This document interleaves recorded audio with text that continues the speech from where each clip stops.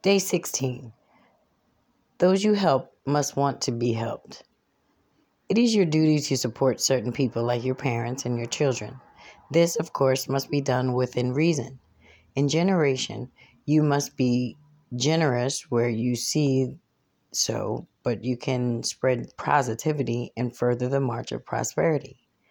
But today is the day you learn to tell people apart by how deserving they are of your time. This may seem extremely judgmental, but as a soldier marching with the aim to change the world for the better, you are the most useful in helping those who want to be helped. That is why you must learn to detect early and disengage whenever someone seems to be in need of help but unwilling to listen. It is not your job to improve people's lives with force.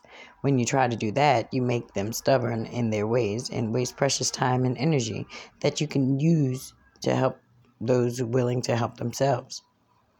The philosophy of whosoever wills is one of keeping an open mind, so you can extend your support and message to anyone. I have no issues with that, but you must also keep your eyes open. When you help someone and they aren't grateful, that's fine. You do not help them to gain their thanks. You help them for their Lord's sake. And when you try to help someone and they remain in their circle or cycle doing the things that put them there in their current situation, you have to opt out. Questions to ask when you're helping others. Before you sign up to be the soldier or shoulders in which someone cries, or you can offer to help out with physical work or anything else, ask the person who needs your help what they will do differently to avoid being in the same place again. That's because your priority is moving forward. When you move forward and bring them along with you, it's splendid, but it's impossible for you to be attached to them and move forward while they're moving in circles. Ask them what they do differently because it's better than asking them what's their role in the current position. When you ask someone that, what's their part in this, they feel personally attacked and get defensive. It's okay. It also isn't helpful because it isn't solution-oriented thinking. Instead, when you ask, so what's your role in this? They start thinking differently. You help them position their own problems like a puzzle, and we love a good puzzle.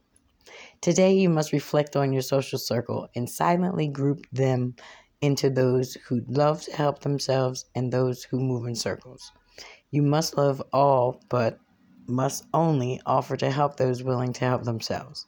Also, keep an open mind because you never know when someone's insisting on a cycle extension and suddenly ready to get set and join the march.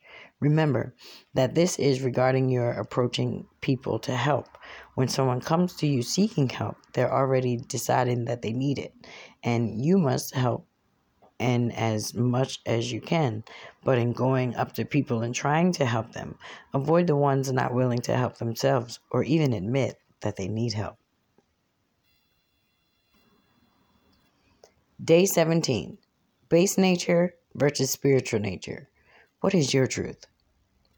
The rise of science has also contributed to the narrative to the animalistic human.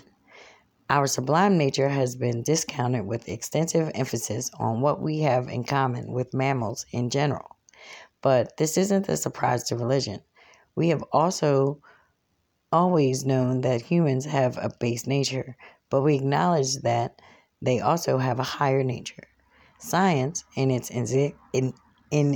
existence on materialistic analysis, ignores our spiritual nature. As long as we can experience it, we know it exists. In this chapter, we look at both sides of our nature. This day won't be one where you decide you are one or the other. It will be the day you figure out how to resonate with a higher frequency and elevate your vibe. Our nature is dedicated by emotions. Of all the things, ironically, it is our emotions that govern how spiritual and animalistic we are. A person who grows up in abundance has an easier time being generous. On the other hand, the person in a position of so much scarcity that he can barely fend for himself, he has little to no room for empathy. Of course, exceptions exist, and there are inspiring examples like that of the widow's mite. Jesus loved to witness people perform noble acts, and that's why once he was sitting up opposite of the treasury watching people donate. The wealthy were donating large sums, but among the donors was a widow. She had 2 mites, worth a few cents in today's currency. She polished them with her cloth and placed them in what was now a small heap of coins and currency. Jesus said to his companions that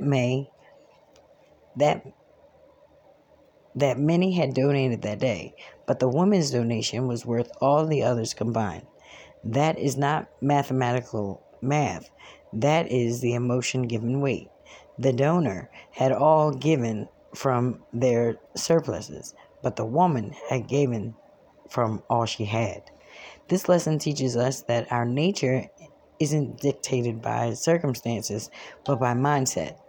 While most donors have a mindset of abundance once they have enough money to feel secure, the widow trusted God enough to give all she had because she knew God would take care of her. I believe this gives us a distinction between emotions and brings us to our animal nature, and emotions that bring us to our spiritual nature. Faith in God helps us transcend. Security, certainty, and confidence are all emotions that elevate you towards your spiritual nature. On the other hand, fear and panic make you more of a human animal. So think about 2020. How have we all behaved? Collectively, the toilet paper hoarding, the penny pinching, the business owners' massive firing of employers prove that we opted to relate more to our animal side than our spiritual side. Why don't we flip it today? There is no exercise for today. All you have to do is trust God and have faith that tomorrow will be better. Day 18. If you can make a difference, you should make a difference. Since time changes, everything changes in relationship to it. For example, a kid who learns to crawl before the age of 1 is considered a fast learner. That's if all he learns is enough time passes and he could be 5 years old and only crawl. At that point, he'd be considered slow. This applies to everything, including money. If you have $1 million that stays $1 million for 50 years, you will have half the buying power. The point is that staying the same is an indicator of the situation getting worse. We must always move forward. Someone has to make a difference, or everything stays the same. As you know by now, it's not good. So, who will make the difference? Well, people who can't make a difference can't do so. That only leaves behind those who can. And that's where my position emerges. If you can make a difference, you should make a difference. It is easy to limit $1 billion and say that person's incapable of feeding 1 million poor people. He should feed 1 million poor people. And that only serves to distract you from the fact that you can feed 10 starving people. 10 of God's children make a difference. There counts more than watching someone else's wallet. Today, I want you to commit to watching your own abilities. Look at what you can do with time, money, and skills to make a positive difference in the world. Do not let the standard of difference be so high that you are discouraged from taking a small step. Every small step matters. The modern internet culture has given us rise to the idea that everything has to be larger than life. That's not the case with positive change. Refusing to act useless, your actions make a global change overnight.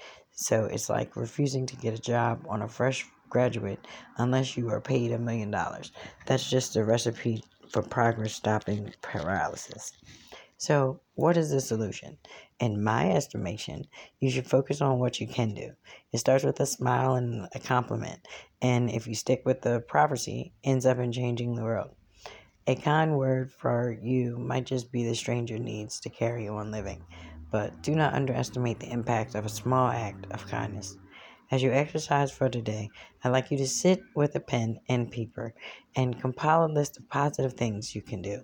Write down 25 items on this list as you go to the stretch of your mind and explore opportunities to make a difference that we'll usually overlook. We can pay for the person behind you in line for the coffee shop. That will help someone start their morning in a good mood. By now, you understand what I mean by small acts that make a big impact. Make a list of 25 things and do one of those acts today.